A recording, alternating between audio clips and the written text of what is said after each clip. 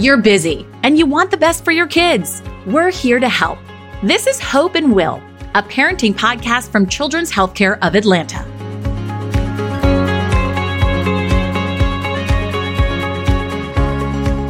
From the earliest days of memes, tweets, and social posts, parents have taken to humor to cope with a seemingly universal challenge associated with feeding time. Do you hear this from your kids? It's too hot, it's too cold, too soft, too hard. I only liked that yesterday. We can all relate. From toddlers to high schoolers, mealtime can be one of the most stressful times for a parent. Hi, I'm Lynn Smith, and welcome to Hope and Will, a parenting podcast from Children's Healthcare of Atlanta, where we share real stories from real families and clinical insight from pediatric specialists, many of whom are parents just like you. On today's episode, we'll be speaking with pediatric dietitian and mom of one with another on the way, Catherine Sherry. Catherine is here to help us all navigate picky eating for kids of all ages. And make sure you stick around until the end of the interview because we'll also be asking Catherine a lot of the questions we received from you on our social media channels.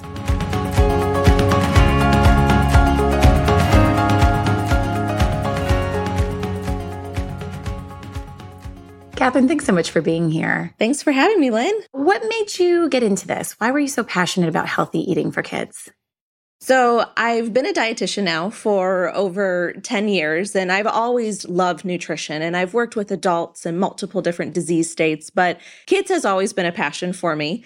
And really, this is my dream job. If you told me 10 years ago that I would be working here and being able to help families, help kids, even help healthcare providers learn how to present a positive, pressure-free mealtime for kids, I wouldn't believe it. I got here like most people get to their dream jobs, going through many jobs that weren't my dream job, learning that I really did like kids and honing in on that skill and perfecting that skill and learning more about it and how I could help families. I think that it's so key that you said a pressure-free environment when you're eating. I know this as a mom. We feel like there's this intense pressure. We need them to eat because then they're going to be hungry when they go to bed. How do you just begin starting to set up that environment? So a lot of times as parents, we do too much. We really need to take a step back and look at our own eating behaviors and where are we coming from and how did we grow up and were we pressured to eat and finish our plate and you have to try a bite of your vegetables before you leave. And a lot of that we take with us and we instill it in our kids. And so it is a cycle that we are trying to break that we don't do that for our kids. Really taking inventory on your own food behaviors first and where you came from and where you grew up and what you're bringing to the table will help you understand this bias that you might have with food. Is it calories? Is it because they need to gain weight? And a little bit understanding yourself first and then being able to say, okay, here are the changes that I need to make so my child doesn't end up having these behaviors when they go into adulthood.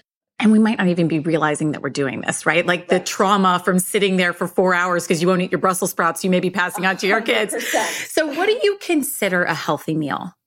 So a healthy meal is anything that is balanced. And a lot of people think that there's good food and there's bad food. And we don't want to go out to eat and we don't want to eat French fries, but that's just not the case. It's all about balance. And so a healthy meal can be a peanut butter and jelly sandwich with some canned green beans, a fruit cup, and some goldfish on the side. It does not have to be a 5-course meal. It doesn't have to be asparagus and baked chicken every time. It can be simple things as long as we're looking at balance. And someone may say, wait, she said goldfish. It's okay. And it's funny that you say that because we got a social media question of how many dinosaur nuggets are too many dinosaur nuggets, because I do this too. I have these dinosaur nuggets that have the vegetables blended into them. So we feel like we're doing something good. Is it okay to have quote unquote that junk food we think? Yes, it's absolutely fine. We do not want to be labeling foods bad or off limits. When we do that for kids, they start to overvalue those foods. They are going to overindulge when they are away from us, when they go to a friend's house, when they go out to eat somewhere. They're going to want to overeat those foods because we have set them on this pedestal that, they're only for special occasions, or we can only have a certain amount, so we limit them. And when it comes to Dino Nuggets, it's okay to have them sometimes. Once again, it's about balance. Are we going to have a whole plate of 10 Dino Nuggets? preferably not. What we would have instead is maybe 3 or 4. Then go ahead and have some fruit, some vegetable with it, and balance it out a little bit. Guilty as charged on that. The Doritos thing, my son goes to a friend's house and he's like binging on them because I keep it away from him. How do you have that conversation with your kids so they understand the concept of balance? We want to role model for them. It's okay to have Doritos, but instead of eating from the bag, taking them to the couch and things like that, have some as a family together. Put some in a bowl for you, put some in a bowl for your son. And so they're going to see how we react to that food, how it's okay to have some chocolate. Put it with a meal. This is a big question I get a lot of times is junk food with dinner, right? Chocolate with dinner? Yes. The answer is yes. Making our child eat certain foods before they can have another food is going to set them up for some disordered eating later on. They're going to have this that I have to eat these gross vegetables before I can go ahead and have this wonderful, awesome chocolate. Whereas if we just put them together, they start to equal out in that child's mind. Of course, the nutrition is different, but we start to devalue it. We start to think, it's just a cookie. It's just a piece of chocolate. It's just some chips. And I feel okay to eat the amount that I want to eat. I'm not going to overeat them because I may not have access to them later. I really haven't thought of that. And it's one of those things where you don't know what you're setting your kids up for when you pressure them like that. So what about this division of responsibility? You talk about how important this is. The division of responsibilities is really the framework for setting up that positive pressure-free mealtime. And it's understanding that parents have a role and your child has a role at mealtime. A parent's role is to provide. It's to offer, and that's it. It's to provide the food.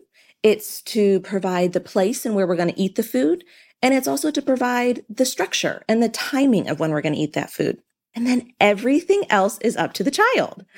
And so you noticed I didn't say it was the parent's job to get the child to eat, to determine how much they eat, to determine the order in which they eat those foods, if they have to eat the veggies first or the rice first. That is the child's job. So the child's job is to decide. And so that's what we say. The child gets to decide if they're hungry. If they want to eat dinner tonight, if they want to eat lunch today, they get to decide what foods they're going to eat from what is provided. So as a parent, it's our job to provide a variety of foods. And if we provide pasta and meatballs and all that child wants to do is eat that pasta, we have to be okay with that. And that is a little bit tricky. And then lastly, it's the child's job to decide how much they eat. We don't get to dictate that they need to take 1 more bite of vegetables or 2 more bites of this type of food. We want to let that child honor and respect their internal hunger and fullness cues. It's already stressing me out thinking about this because I'm thinking to myself, wait, if they don't eat enough, they're going to go to bed saying I'm hungry. So what do you do if your kid doesn't eat dinner? How do you balance and make sure they're getting the nutrition that they need? So I totally hear you because I have a child myself and nobody wants to see their child go to bed hungry. But why do we think as adults, it's our job to determine our child's hunger level? So if our child says, I'm not hungry and I don't want to eat dinner, there's a couple things we can do as parents. And really that's setting the expectation, saying, okay, I hear you. You're not hungry, but I just want to let you know, we're not going to eat again until breakfast. If it's the afternoon, all right, you don't want to eat lunch. I understand. I just want to let you know we're not going to have food again until snack time. Once we start to do this over and over, our child is going to start to realize, okay, I either eat now or I'm simply not hungry and I'm okay to wait until breakfast.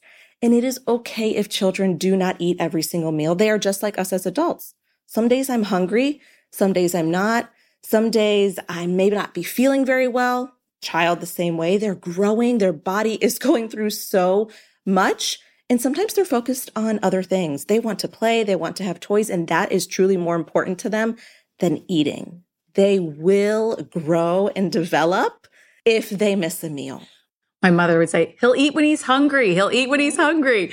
And you're right, they do. What about a picky eater though? I mean, I only ate pasta with butter and Parmesan till I was like 11 years old. So what do you do? Are we hardwired that way? And is there anything we can do as parents?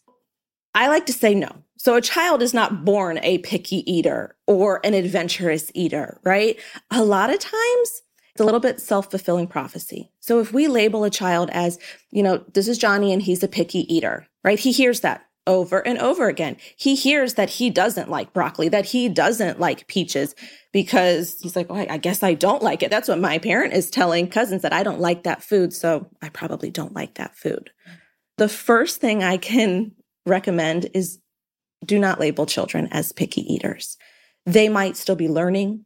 They might still be exploring food. They might still be getting used to it. But the moment we put that label on them, they're probably going to fall right in line with being a picky eater. So that's the number one thing, is trying not to label it. But there definitely are kids who are going to be more cautious about food, who maybe don't want to try a new thing or try combination foods. And that is okay. We can help them work through that still in a positive way. What about trying new foods? If we want to try and expand, I do something with my kids where I say, just try one bite. If you don't like it, you don't have to have any more of it. But are there any other strategies that you have to get new foods into the mix? Yes. So the first one is don't even make them try one bite.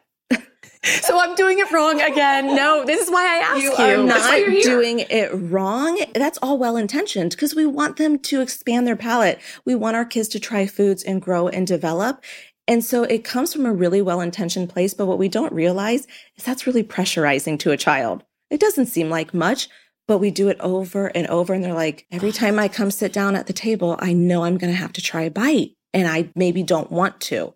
One of the things that we talk about is when we want to expand food preferences, we offer food that they like with a new food. So it's not so overwhelming. A lot of times we call that a safe food. So you know that your child loves blueberries. Great. And today you're going to see if the new food's going to be broccoli. Offer blueberries and broccoli together and let it be. Because a child many times needs to see a food 10 to 15 times before they're even willing to try it. Interesting. And it seems like a lot. Yeah. And it is a lot. And so it takes time and patience. Patience, that's the key. What about this whole, it's a very big social media trend. Cookbooks have it sneaking veggies into the food. That's what I do with my Dino Nuggets. They come that way and it's awesome. But like in pasta sauces and things like that, is that a healthy relationship that kids have, that they don't know that they're eating something healthy? It's not. It's not. So Dino Nuggets with veggies, mac and cheese made with butternut squash, right? All of your smoothies with spinach.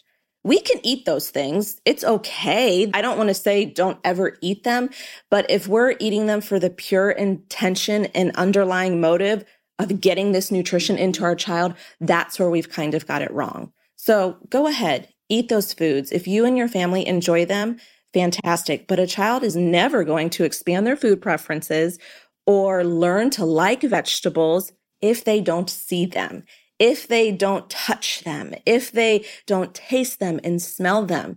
And just like I said, it can take 10 to 15 times for them to try it. So we need to just continue to offer, to put it on that plate and in small portions. I don't talk about portion sizes a lot because everybody is different. But when I say portions, I mean just a spoonful. Don't make it overwhelming. Put one broccoli spear on the plate or at the table. And eventually, as that child sees you eat it, maybe their siblings eat it, other people eat it, one day they might be like, well, I might give it a try. There's a theme in a lot of this, that it's what you internalize that comes out to the children and they model it. It's really in our hands to control this. We've been talking a lot about food. Let's talk about the drink side of this, because juice, soda, all of that sugar is leading to so much of the obesity in America that we're talking about. What can we do to have a healthy relationship with what they're drinking as well? So that starts young. So starting at 6 months of age is when a child can start to have sips of water. I've worked with child nutrition for so long, and I always think when it comes to veggies, we serve our child those pureed veggies and they make funny faces, but we don't stop trying, right? We're like, oh no, they're going to eat some broccoli. They're going to eat some sweet potatoes. We don't just give up.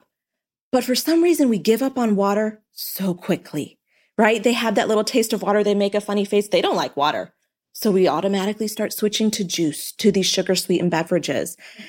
And so the first thing is don't give up on water. It's just like any other food. When we think water doesn't have a taste, it does have a taste. It can taste more mineral. It can taste just different to a child when they're starting out in life. So don't give up on the water, but there are things that we can do to make it fun and include the child in it if we're already kind of stuck in that sugar sweetened beverage area and we're drinking a lot of that. Start to cut it down slowly. We love to have kids pick out their own water bottles so they have ownership. Just like lunches, let them pick out their own lunchbox. Let them have that ownership. Putting fruits and veggies in it to give it a little bit of flavor is okay. And then my favorite, which my daughter loves, is we'll mash up raspberries, put them in an ice cube tray, freeze them, so then they start to melt and make that water flavorful when she drinks it.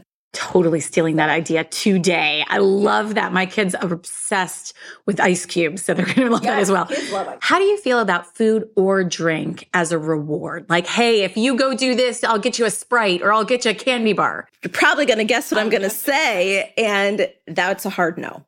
So food as a reward can truly lead to a lot of disordered eating later on in adulthood, to binge eating, to sneaking food. And the thing is, once again, it's so well-intentioned. A parent is not thinking about the long-term benefits. A lot of times food rewards, they work, right? They do. They work in the immediate. What type of reward doesn't work in the immediate? But what we're doing is setting that child up for a lifetime of an unhealthy relationship with food. So we want to use other things besides food as a reward. If they don't want to eat their broccoli, then that's fine. Don't eat your broccoli. If dessert was on the menu, they can actually have dessert without eating their broccoli. And it's okay. It is okay to do those things. Going to the grocery store, if you behave, I'll get you a cookie. Mm-hmm. We're going to the grocery store. Let's pick out some food together. Done. We don't bring an outside junk food into the equation, right? A lot of times it starts out very young and we see it in commercials. We see it in movies, right? We go grab that tub of ice cream if we're feeling sad or if we had a breakup. And we see those things out in the media and we think we should do them, but really we need to be there for our kids. They have big emotions. When they fall down and scrape their knee, they're going to cry and they're going to want you. They don't need a candy. Of course, yeah, I will stop crying for candy in this moment because it's delicious. But what they really need is us as their parent to be by their side in these big emotions when they're going through adolescence and when they're going through breakups, when they're young kids and they're just figuring out what is this feeling that I'm even feeling? Mm-hmm. And a lot of times we use food to soothe those. And we have to learn to break that cycle and just be there. And I'm imagining the same with reward goes for punishment. Like if you do this, you're going to lose your ice pop or whatever it is. And that's just that unhealthy relationship that you talk about. There's this idea of food jag. Mm-hmm. What is that?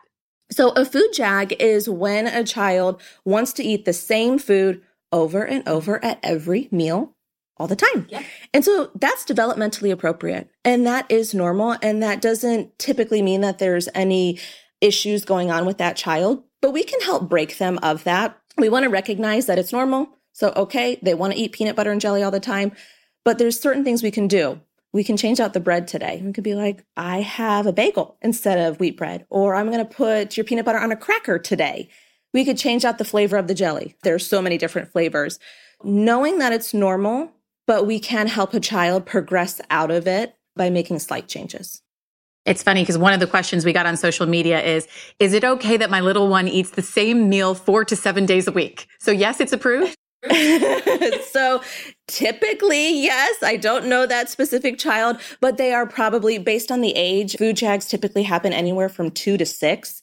And so it is really normal for a child to really just get attached to a food and love it and want to eat that food. But keep in mind what we talked about earlier, balance. So if they want to eat that same food over and over, go ahead. That's their comfort food. That's their safe food. Try and add a new food with it, right? Try and add one small thing with it, and we'll help progress them out of it.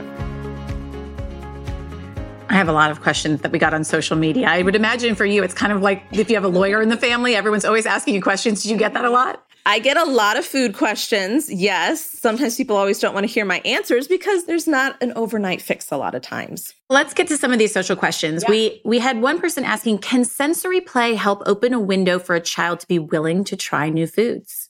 100% yes. And I kind of want to rearrange that question. Sensory play it's a big thing, right? You have your sensory boxes now. It's great. Let's just say, is it okay for my child to get messy while eating?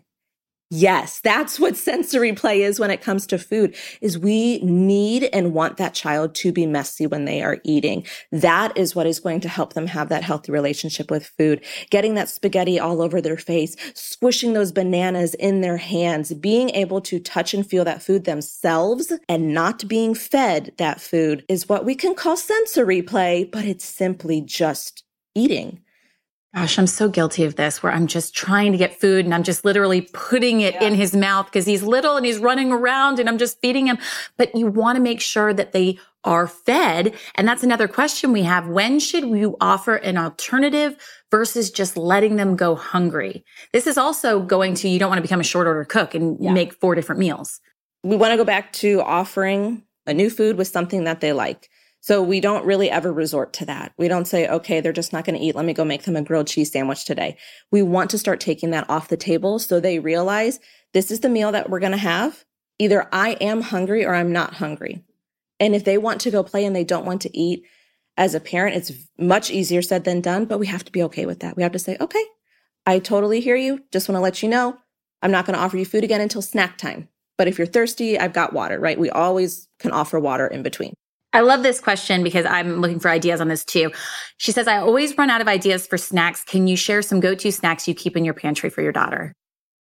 Snacks are great because we want kids to eat. And that's one thing I want to make sure that people realize is that we need to eat. Okay, snacks are great. Snacks are good. Kids should be eating 3 meals and the younger ones 2 to 3 snacks a day. And pantry snacks are easy. Throw in the purse, throw in the diaper bag. Things like fruit cup. Freeze-dried fruit. Raisins are great. We love cereal. Making your own homemade trail mix is fantastic. Let the kid help. Put some pretzels in a bowl. Put some Chex Mix in a bowl. Maybe put a little chocolate chips in there, right? Because it lets that child see the balance and see that it's okay to have a little bit of this and a little bit of that. I gave my son trail mix and all he did was eat the M&Ms. We got one question saying, sometimes I'll rebrand food to get my son to try something I know he'll like. For example, I'll call a rotisserie chicken dinosaur meat and he gobbles it up. Is there anything wrong with that? I'm going to steal that idea maybe if you say it's okay. There's nothing wrong with that, as long as there's not pressure to eat it. So 100%, we can name foods fun names. We can call them, superhero nuggets. We can do whatever we want, and that is completely fine.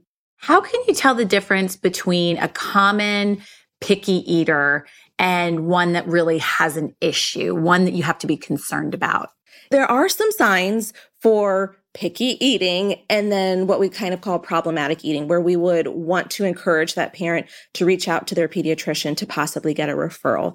And some of those things are having a difficult time transitioning. If your child is having a really difficult time transitioning from maybe purees to solid foods and they're past a year and there's continual gagging and things like that, that's a sign that it's not that my child doesn't like this food.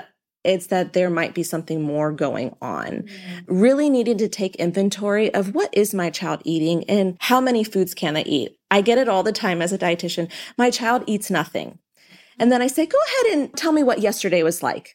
And well, they did eat a lot, but it was things that the parents didn't deem as healthy, right? So they're eating the chips and the cookies and they're drinking the juice and having multiple applesauce pouches and they're eating foods from all the food groups, but the parent wants them to eat what they think is healthy food. We need to take inventory of that. Are they truly skipping out on a whole food group? Are there really things that they are just not eating and cannot feel that they want to eat? So those types of behaviors are more of a red flag.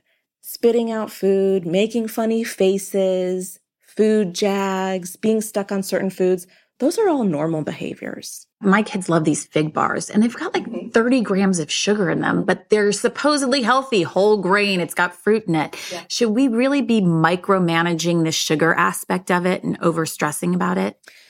Sugar is a big one. And really, we want to look at it at that younger age. So we want to try to not offer added sugar younger than 2 years of age. There definitely is research out there that when we offer lots of sweet foods to kids, they develop a preference for it and they develop a palate that they do want those foods. So we want to try to not offer added sugar before the age of 2. Now, like I've been talking about, it's okay to have some junk food. We need that child to understand that there is a lot of food in this world and to help them learn the balance of it. So yes, we do have those fig bars. And a lot of times the sugar is coming from the dried fruit in them because fruit does have sugar in it. And so it's balancing it out. Instead of having 2 packs, or maybe instead of having both the bars, have a bar with some fresh cut strawberries, or have a bar with a cheese stick. And so we can help balance it out a little bit. Such great advice. I know a lot of people struggle with what do the parents eat versus what the kids eat. So they're making 2 meals. So I love this question we got on social media. It says, we just started the parents set the menu and you pick how much of it to eat. When he doesn't eat a lot, it stresses me out. Will he start eating more and increase his palate soon, do you think? That's fantastic. First of all, the first half where the parent is setting the menu, that's their job, right? I said it earlier. Their job is to provide that variety of food, and it is that child's job to decide what they're going to eat from that menu. So everything that's happening in this family is great and wonderful. And the answer is typically yes, that child will expand their food preferences, but it doesn't happen overnight. 10 to 15 times a child needs to see a food to possibly even try it. They just need to keep on keeping on, keep being the one to prepare that menu and letting that child be exposed to food so that they have the autonomy to decide when they're going to try it. So we love the idea of parents set the menu, but what do you think when it comes to having to all be at the table together? Because let's be honest, we're all so busy and maybe you want to have a nice quiet meal with your spouse after the kids go to bed. So what's best advice on that? The best advice is to try and sit together as a family. I get that it can't happen every night, right? That's a lot, and maybe not every meal. If you think about it, there are 21 meals in a week: breakfast, lunch, and dinner. Out of those 21 meals, can we pick a few? Are there some that we can sit down together as a family? Because they need to see role models. They need to see you drinking water or possibly milk. They need to see you eating your vegetables, your fruits, and that everybody is eating the same food. So we do want to sit down together as a family, but I get it. In this world, it doesn't always work. And just like you said, yes, some nights I want to have a nice meal with my husband without it being 5 minutes and all the attention is on my child. When we have those meal times, we want to make sure we're getting the most out of them, and we want them to be distraction free. So no TV, no phone, no toys, and no homework. We really just want to sit down with our kids and enjoy that meal and not talk about the food. Talk about their friends. Talk about what we're going to do this weekend. Use that time to connect. Meal times should not be this, oh, we have to sit down together and eat because they're going to cry and scream. It should be something that we all look forward to because it is a happy time, because we're going to set plans for the weekend, because we're going to get to talk about our day with each other. It is important to sit down together as a family, but making sure it's distraction free is a big one. And I love how you say, make sure there's laughter, make sure there's fun, because mealtime can be fun. You gave us such good advice today, things that I'm really going to transform the way I handle mealtime, because I'm realizing I'm doing a lot of this, not wrong, as you say, just not in the most positive way for our kids. So Catherine, thanks for being with me. Thank you so much for having me, Lynn. And I was happy to talk about it. And hopefully this is helpful for you and everyone listening to provide positive, pressure-free meal times for their kids and make mealtimes enjoyable for the whole family. So it can be fun. It can be fun. And we want to be able to remember those memories. A child isn't going to necessarily remember every food that was served, but they're going to remember at mealtimes we laughed, at mealtimes we joked, at mealtimes they always asked about my day. And that's what we want kids to take with them into adulthood and then start to instill in their children's lives. Such a good point. Thanks for being with me. Thank you.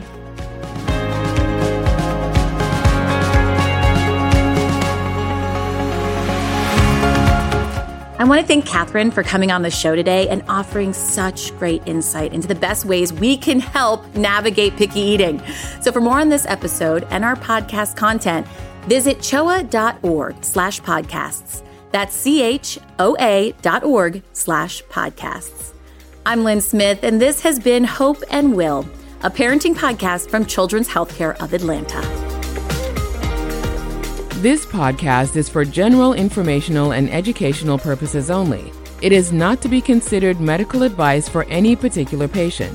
Clinicians must rely on their own informed clinical judgments when making recommendations for their patients. Patients in need of medical or behavioral advice should consult their family healthcare providers.